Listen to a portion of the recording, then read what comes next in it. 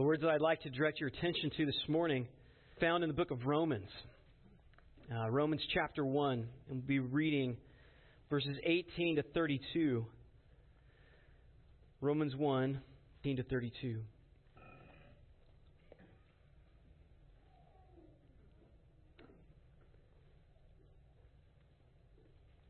Paul writes, "For the wrath of God is revealed from heaven against all ungodliness and unrighteousness of who by their unrighteousness suppress the truth.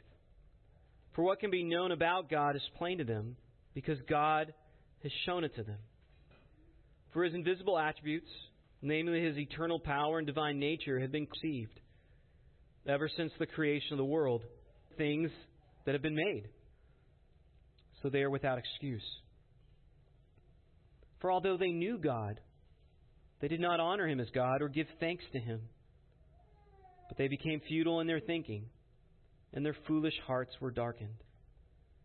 Claiming to be wise, they became fools, and exchanged the glory of the immortal God for images resembling mortal man and birds and animals and creeping things. And therefore God gave them up in the lusts of their bodies to impurity, to the dishonoring of their bodies among themselves, because they exchanged the truth about God for a lie, and worshipped and served the creature rather than the Creator, who is blessed forever. Amen.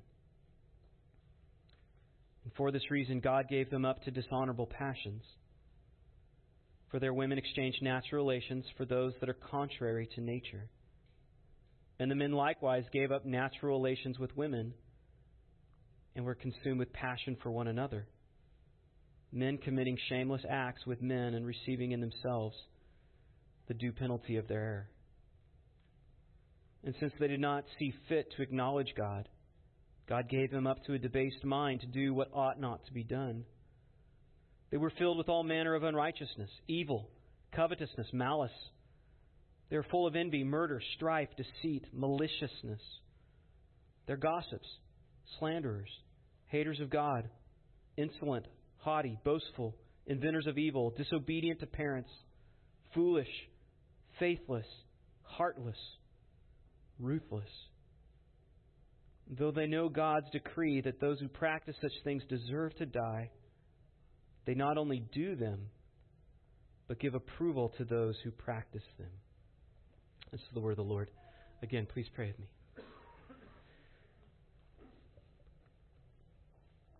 Lord, we are humbled even as we read Romans 1 again and are reminded of our own sinful condition. For each one of us came into the world not worshiping You, but really serving and worshiping ourselves. And Lord, we only have any confidence to come before You, to have any mercy, or even to receive any understanding from Your Word on the basis of what Christ has done in His mercy to forgive us and to transform us. And Lord, we ask that You would continue to renew our minds, to deepen our understanding, that we might think like You think. We want to think thoughts after You, that we wouldn't be caught up in the error of this world, the errors of our culture, Lord, or even our previous understandings. We want to think in light of Your Word. And so we pray that You would use Your Word to direct our understanding, particularly in regard to the sin of homosexuality. We ask these things in Christ's name. Amen. At the end of last year, the Canadian government passed a bill called Bill C-4, and that began to take effect this week. The bill criminalizes causing another person to undergo conversion therapy, promoting or advertising conversion therapy. End quote. And the bill's definition of conversion therapy is deliberately broad. Conversion therapy as a therapy, a psychological therapy that has been developed, is erroneous and is dangerous and is not good. We don't endorse conversion therapy as a psychological method. However, the definition of conversion therapy given in the Canadian bill is so broad, it would include any pastor who might speak against homosexuality in a sermon or who counsels a person to abandon homosexual practices. The bill states, quote, "Everyone who knowingly promotes or advertises conversion therapy is guilty of an indictable offense and liable to imprisonment for a term of not more than 2 years." And it's in response to this bill that was passed by the Canadian Parliament, actually unanimously, that a number of pastors in Canada have chosen this day, the first Sunday that this bill has taken effect, to preach on the sin of homosexuality. And they've asked American pastors to stand with them and to preach on the Bible's view of homosexuality. And I'm encouraged by these pastors' response. For pastors in Canada, this really is a Daniel 3 moment. You recall in Daniel 3 when Shadrach, Meshach, and Abednego were commanded to bow before Nebuchadnezzar's golden image, they refused. And they were thrown into a fiery furnace, although the Lord preserved them. And also their friend Daniel, chapters later, was commanded not to pray to any other god. And yet his response was then to open his window and to continue his practice of prayer as he had always prayed. And these Canadian pastors understand that homosexuality is not an issue that the Bible is vague on. And so it's not something that they can just pussyfoot around in order to avoid jail time just because it's no longer popular in their culture. Because God is extremely clear in His Word that homosexuality is a sin. And it's the church's job to clearly and honestly communicate what God's Word says on any issue that is addressing a culture. It's the church's job to address major issues. And since I first heard this request, I was so encouraged by these Canadian pastors who want to just make God's Word clear. They understand their role is not just to make people like Christianity, but just simply to proclaim what God says and to do so faithfully. And as the request came to join them in preaching, honestly, I hesitated. And not because I have any qualms about addressing this issue of homosexuality, but honestly, the reason I hesitate is because I really want to continue preaching through Numbers. It's like rescheduling a date with your wife. It's something you were looking forward to, and it's like, I mean to have to put it off another week. And I was ready to preach on Numbers 12. Another reason I had hesitation is because I know this congregation. And my responsibility as congregation is primarily to this congregation. And you guys know where I stand, I believe. And I believe I know where you stand, or else you probably wouldn't be at this church. And so it's like, is this really an issue that needs to be addressed? But then as I thought about it more too, I realized, there's lots of sermons you can listen to on homosexuality by faithful pastors. And again, many people are preaching on it this Sunday as well, besides us. But I also thought it would be good for you yourself to hear not just my position or me just to give a brief statement regarding homosexuality in our culture, but to actually hear my heart. Just personally hear my heart, not just another person's interpretation of a passage that you might hear online. But another reason, I honestly, and this is kind of a weaker reason why I hesitated to preach on the issue, is because unlike the pastors in Canada who are risking jail time for preaching on this issue, I got no skin in the game. That no such law has really been passed in America, and there's just a very big difference. And one of the things I really don't like is posturing, especially posturing in the pulpit, pretending like preaching God's Word is really some courageous thing when there's no real cost involved. There's no cost to me in preaching on homosexuality, especially to you guys, or very little. Even if years later somebody looks up a sermon and I get put in prison, I guess that could happen. I'm not too concerned about that, but it could happen. So maybe there's some brief concern, but not really, not yet. Honestly, I think very few people outside of this congregation care what I have to say. I'm a pretty small fish, and I don't want to posture and act like preaching on homosexuality in the States, even in Portland, is what these men in Canada are facing. There's just a very big difference.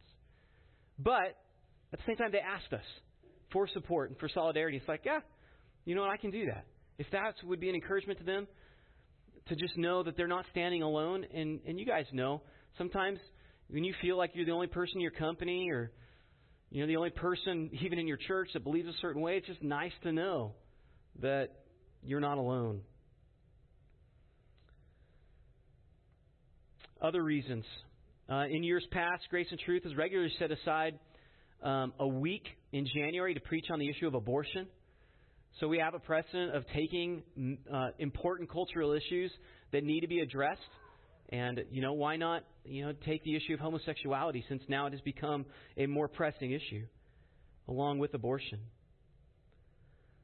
And also, really the tipping point for me was as I studied the issue of homosexuality in Romans 1 this week, I really found it helpful. And I thought, in just giving even a very brief examination of this passage, because obviously there's so much here, we're not going to cover everything. But even in what I found and what I'll present to you briefly, I think you will be encouraged and helped by. And so, again, I'd like to direct your attention to Romans chapter 1, beginning in verse 18. This section, verses 18 through 27, really can be broken down into two simple parts. It addresses the problem with man, namely that God is angry with men because men refuse to worship Him. That's the problem. And in fact, that's the main point of the passage. And what goes along with this problem is God's judgment upon man for his sin. God gives men over to their sin. And so really this passage is just explaining what man has done, how awful what man has done in rejecting God, rejecting their responsibility to worship God. And in doing so, God has just given them over to their sin. It is just an explanation of God's judgment, particularly of giving men over to their desires. And the sin of homosexuality is specifically addressed in the second section, verses 24 to 27. But again, what should be immediately apparent from the outline is that homosexuality is not the main point. We're addressing it because of what's going on in our culture, broader Western culture in Canada and in Europe, even in our own country. But homosexuality is not the main point. The main point is worship. Men are given over to, and women are given over to homosexuality because they refuse to worship God. That's actually the central and core sin that we need to recognize. And it's a sin that every man and every woman has fallen short in, right? There's no one that is righteous. No, not one. All have sinned and fallen short of the glory of God. Let's look first of all at the problem as it's expressed in beginning of verse 18. For the wrath of God is revealed from heaven against all ungodliness and unrighteousness of men, who by their unrighteousness suppress the truth. What's the truth? What can be known about God is plain to them because God has shown it to them. So again, in this paragraph, Paul explains that man's primary problem is God's wrath. And in verse 18 it says that His wrath is already revealed. It's something we can see around us in nature. And God is angry, it says, because He's made His existence clear. It's evident. It's evident both in them, in man, and around man. The phrase shown it to them means it is manifest to or in them. So God has gone out of His way to make His existence obvious. And Paul notes two ways He's revealed Himself. First, His eternal power is clearly seen. This is evident in the fact that the world exists at all. Like everything had to come from something. There needed to be an original creator. Right? Men can easily reason that everything comes into existence somehow. So there must have been a creator that always existed and brought everything into being. He also notes, besides his eternal power, his divine nature. This refers to God's majesty and his greatness, his godness, you could say. See, creation clearly reveals that there's a God, there's a designer. And people know it. But they just suppress that truth, it says. Men choose to ignore that reality so they don't have to honor him or give thanks to him, even though his existence is clear. Notice that word, they suppress the truth. That word means to hold it down, to squash it, to quench it. Their conscience reminds them that there's a God, but then they quench their conscience. They muffle it like a stubborn teenager who's getting a lecture from their parents, and they put on their headphones and turn up the music so they don't have to listen. It's just deliberate defiance because they don't want to hear the truth. That's what unbelievers do to the clear evidence of God's existence. And so Paul says this is why God is angry. And after giving a reason for his anger, he then explains what are the consequences of this choice, the suppression of the truth. He says, for although they knew God, they did not honor him as God or give thanks to him. But they became futile in their thinking, and their foolish hearts were darkened. See, what you need to particularly note is that these consequences are tied to the truths that they suppress. Right? These are the natural results of man's own suppression. If we choose to reject this truth, this is what is naturally going to happen for ignoring this truth. And Paul highlights three things. Note first that they became futile in their thinking. Since the men refuse to accept what's clearly evident and rational, God gives them over to irrationality, to absurd thinking, errant thinking. They believe illogical things, such as gender is a myth. Right? Something that's so obvious, a 3-year-old recognizes it. But they believe it, and they sincerely believe it. God has given them over to a futile mind. Secondly, they would not give thanks from their heart, and so God allowed their hearts to darken. Their hearts are darkened as a second consequence. Right? Because they refused to see the glory of God as it's evident all around them, they shut out God's light. Then God allows their heart to darken and for them to become gloomy and discouraged. He gave them over to darkness and depression. Thirdly, they became fools, it says, verse 23. And this foolishness is particularly expressed, you'll notice, in idolatry. In fact, that word fool that's used there is associated with idolatry. As it's explained, they exchanged the glory of God, the immortal God, for images resembling mortal man, birds and animals and creeping things. I mean, just recognize what's happened. Refusing to honor the immortal Creator, they instead choose to worship things that are creations, even things they themselves have created. I mean, think about the futility of that. Something that you yourself create, worshiping as if it has some power to help you. I mean, it's absolute absurdity. But cultures throughout history have done this. And we ourselves in our culture do this. Maybe not in clear idolatry, but in expecting created things to take the place of God. To give us what only God Himself can give us. And recognize these are just natural consequences for what men have chosen for themselves.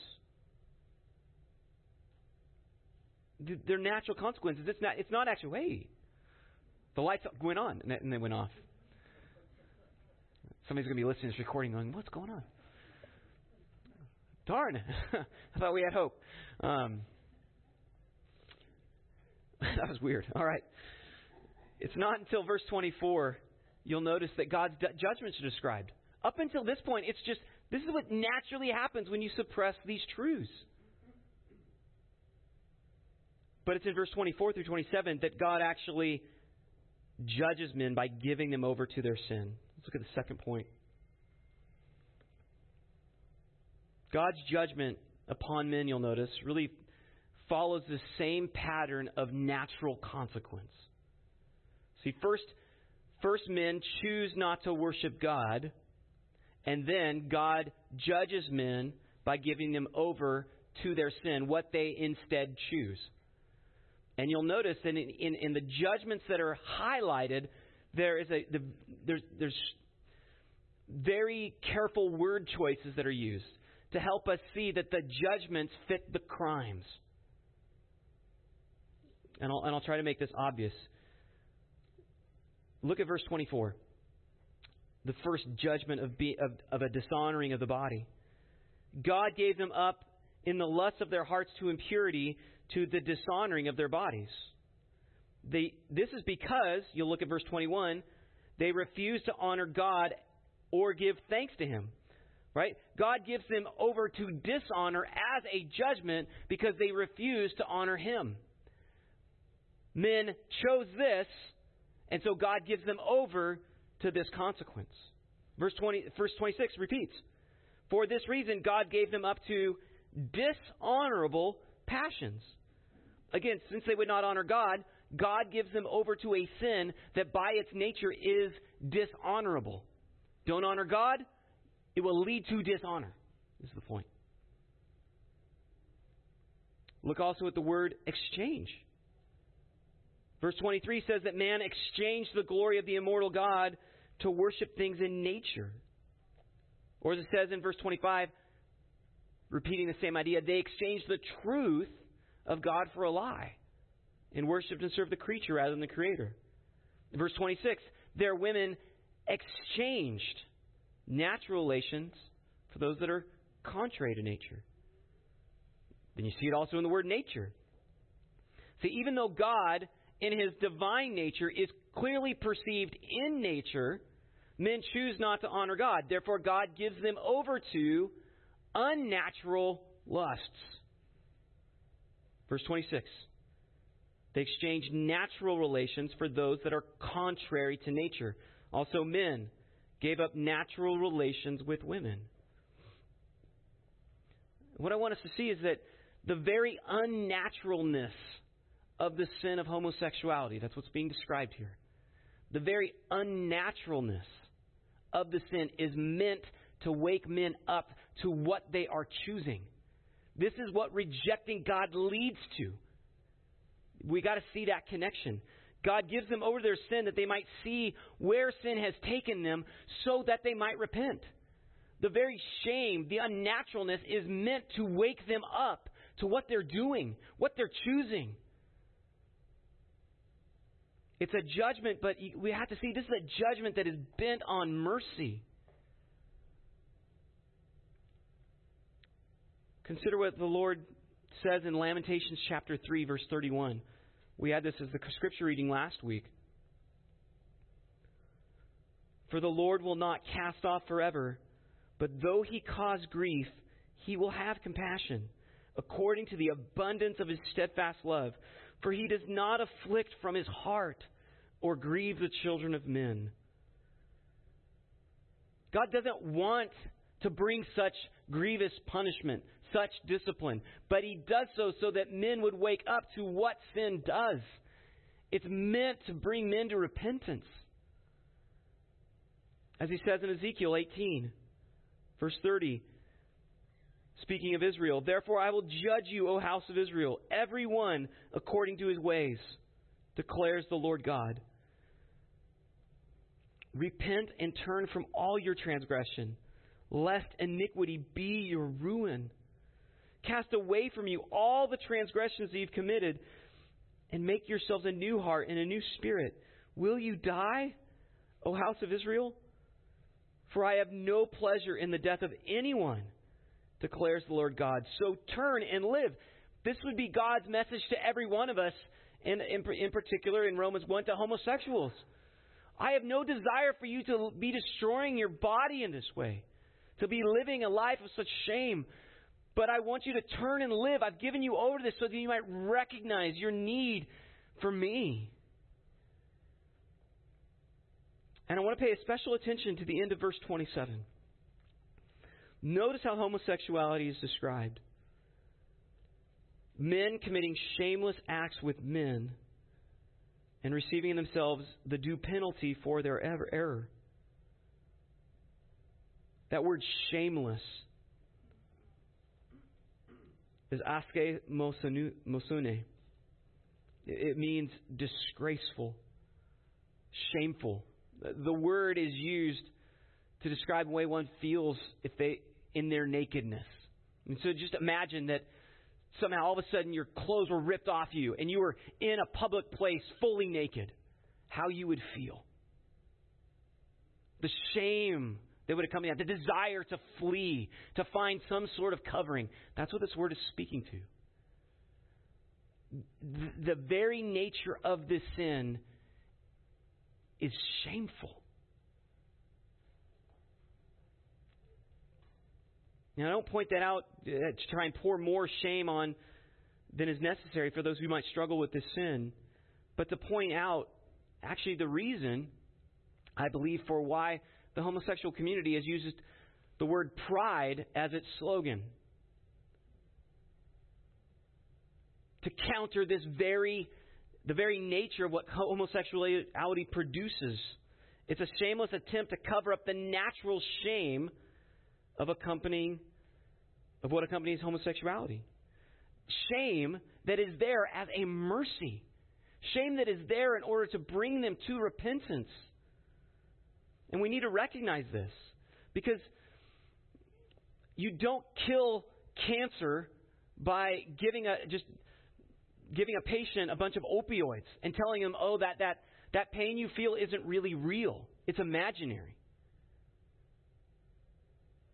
You cut out cancer with surgery, or you blast it with radiation, or kill it with chemotherapy. You don't just numb people. Tell them, hey, you're really healthy. It's everybody out there that just doesn't understand you. You really are in a healthy condition. It's them that are unhealthy. That's not helpful. The worst thing that we can do is to pretend homosexuality is normal and natural.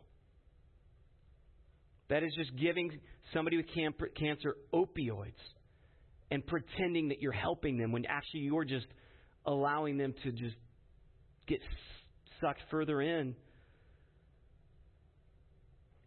to their death. In 1987, Marshall Kirk and Erastus Pill wrote a very influential essay entitled The Overhauling of Straight America. And back 40 years ago when this happened, they offered these 5 strategies to promote homosexuality. Talk about gays and gayness as loudly and as often as possible. Portray gays as victims, not as aggressive challengers. Give protectors a just cause. Make gays look good. Make the victimizers look bad. The reason I give you this list is just to point out, notice what's really behind what they're trying to do. The fundamental aim of this strategy is to eliminate the shame of homosexuality in our culture. Make homosexuality seem normal and normative. Right? If it's normal, there's no longer any reason to be ashamed. And you solve the problem. The great problem with this sin is the shame. And so if everybody embraces it, there's no more shame. You've arrived. There's no longer any problem. But recognize that it's because of the shamefulness of homosexuality that the people who do struggle with this sin really are ashamed. Now, I suppose a person can harden their heart so far, just like we can, regarding any sin, that we no longer feel shame over it. But that tends to be a long process.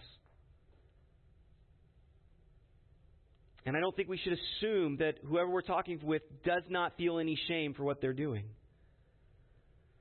In fact, I think one of the reasons the homosexual community is known for its compassion and its care, its willingness to come alongside one another with other people who struggle with that.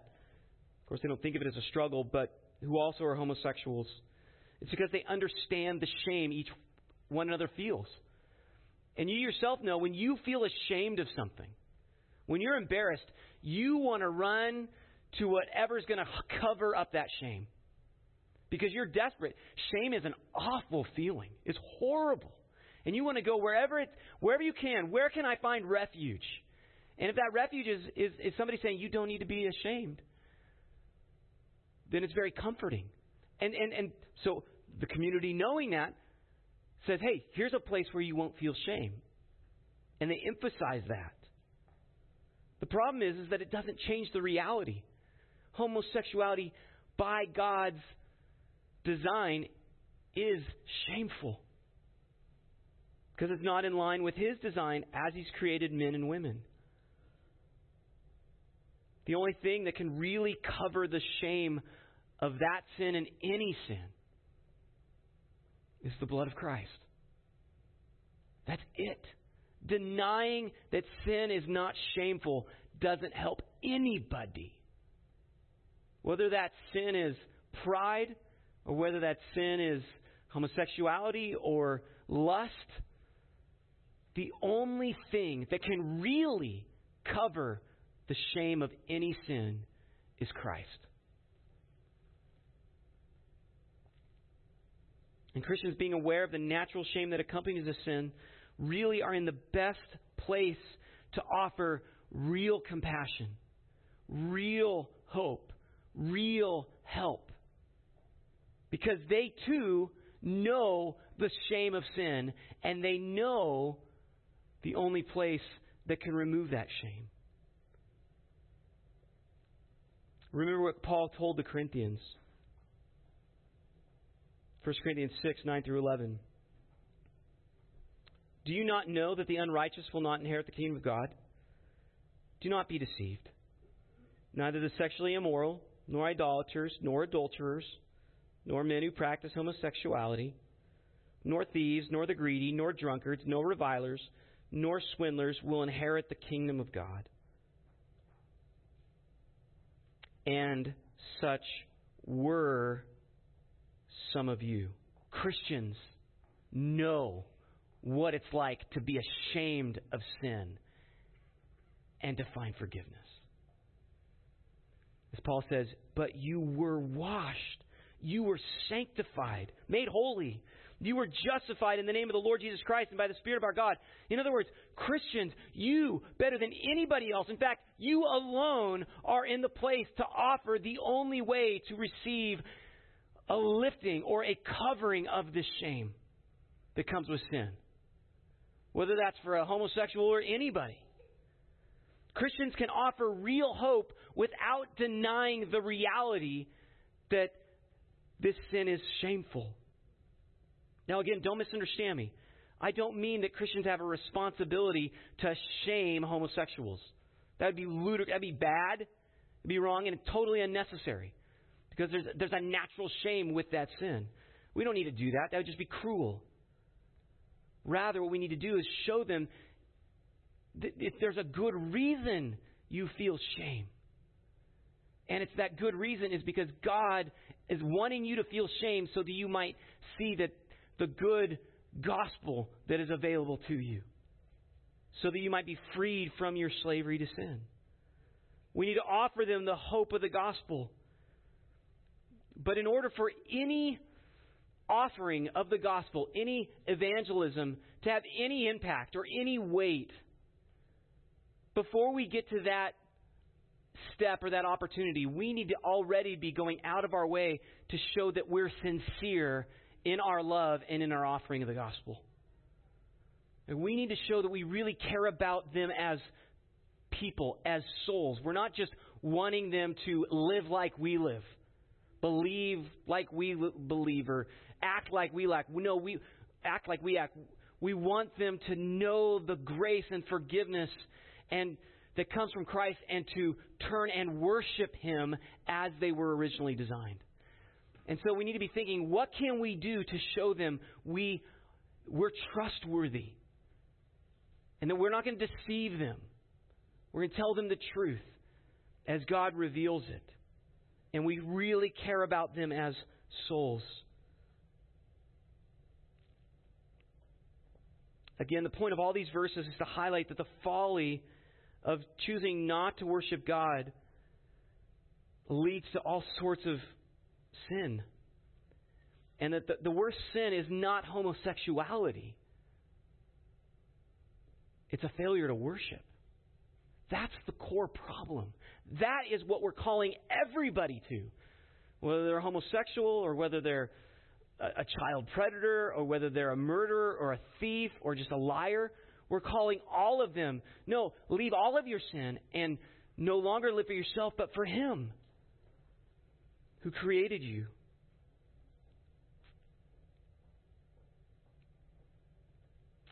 This passage explains really why America looks the way it does. When a person or an entire nation chooses to not worship God, but instead worship a creature or some other creation, it results in this downward spiral of degradation. The reason our culture looks the way it does is because, as a culture, we have rejected God and are continuing to do so at exponential degrees. And this is what one Western historian said as he summarized the history of his country.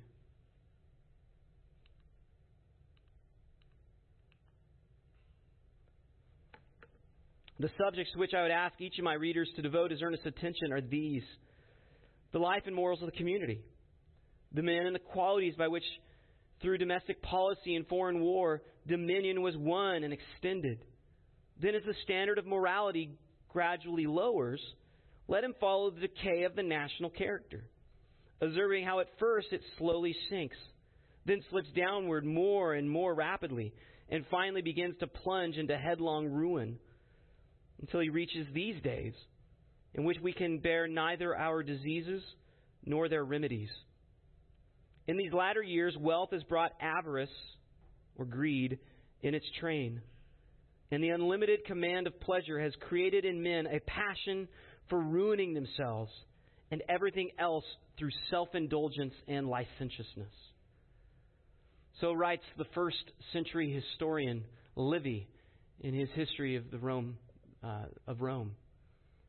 My point in bringing this up is this is not the first time God has handed over a whole culture to their sin. This is a pattern we've seen throughout history. And not the first time Western culture. It's happened many times in Western culture, as we see in history. And we are experiencing in our culture a tidal wave again of God's judgment. But like our brothers and sisters who were alive at the time when Livy wrote this. By the way, Livy was an unbeliever. He recognized what was apparent to all. Like our brothers and sisters at that time, our responsibility now is not to cower in fear or to flee, tuck tail and run, but to clearly and honestly explain what God says in His Word. That men need to repent from their sin and all of their sin. Our job is to make like Jonah, who went to Nineveh and preach a gospel of repentance, because God has no pleasure in the death of the wicked. He didn't want to see any of those souls perish, and neither should we. Well, how are those souls going to know they need to repent unless a preacher goes to them and shares with them their need of repentance? We have the only cure to cover the wrath of God. If we don't share that cure, namely the blood of Christ, they will perish, and so will our entire nation. And we should expect opposition. In fact, Kirk and Pill recognize that the main opposition to their agenda is the church. They recognized it wasn't going to be too hard to get the mainstream media to buy in over time, and which they've done. But even if the media gives out, what's going to be the only thing that might point out the shamefulness of homosexuality? It's the church. So they write, when conservative churches condemn gays, there are only two things we can do to confound the homophobia of true believers. First, we can use talk to muddy the moral waters. This means publicizing support for gays by more moderate churches, raising theological objections of our own about conservative interpretations of Bible teachings, and exposing hatred and inconsistency. Second, we can undermine the moral authority of homophobic churches by portraying them as antiquated backwaters, badly out of step with the times and with the latest findings of psychology. Against the mighty pull of institutional religion, one must set the mightier draw of science and public opinion. Such an unholy alliance has worked well against churches before on such topics as divorce and abortion. With enough open talk about the prevalence and acceptability of homosexuality, that alliance can work again here. And we know that it has. And so as all these churches buy into that lunacy, where's the cure?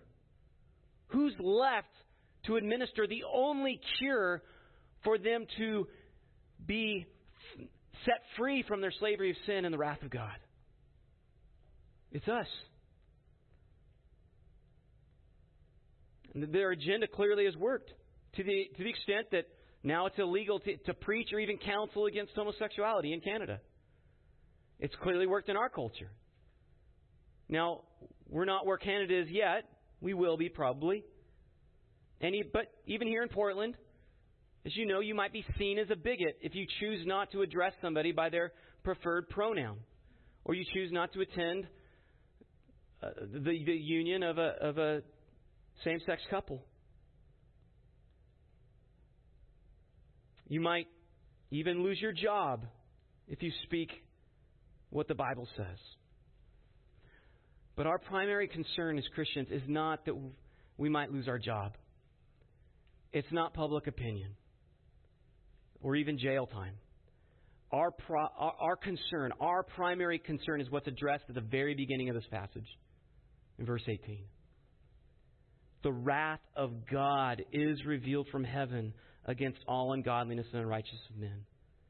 If Christians bow to the public pressure and deny the reality of what the Bible says about homosexuality, then what hope remains for people to escape the wrath of God?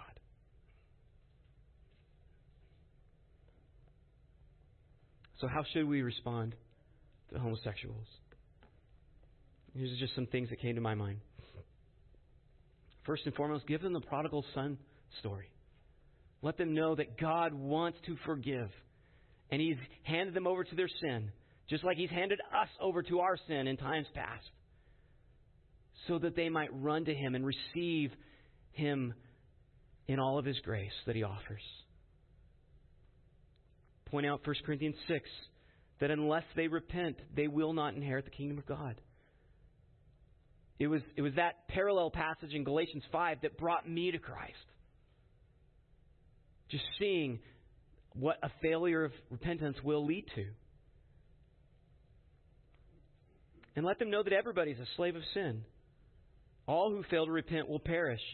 Because man's main problem is not their lust, their sexual immorality, or their homosexuality. It's that we fail to worship God, the Creator. We need our heart changed to no longer live for ourselves, but for Him. And that includes a need to repent from all of our sin, not just homosexuality. And so really we're all in the same boat. There's nothing strange about them. We're all sinners. And they need to know that. And secondly, make sure they know we're not trying to make people more like ourselves as if we're afraid of them. That's not why we call homosexuals or child abusers or thieves or proud people to repentance. We're certainly not afraid of homosexuals. We're not homophobic. We're theophobic. We're afraid of God because we know what happens if a person is outside of Christ and under God's wrath. We want people to worship God as He commands them to, with all of their heart, all their soul, all their mind, all their strength. Right? And that's the same goal that we would have for them is the same goal that we have for us. And at the same time as we share this with them, don't downplay the reality that homosexual is shameful. Homosexuality is shameful. Admit it. There's a reason for it. Help them see that. And then point them to 1 John 1:9. If we confess our sins, He is faithful and just to forgive us our sins and to cleanse us from all unrighteousness. Let them know that there is a cleansing that is available if they will just turn and ask for it. Let's pray. God, we want to be used to help other souls who remain enslaved to this sin or any other sin. And Lord, we realize there's so many misunderstandings and there's awkwardness, there's complications.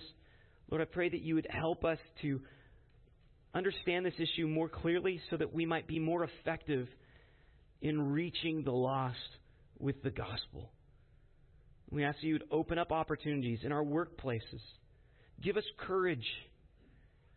Lord, even convince us that we have the hope of eternal life. That it's not going to be found in movies or in television or in public acceptance. And that if we don't offer that hope, the people we're talking to may never receive it and die in their sins.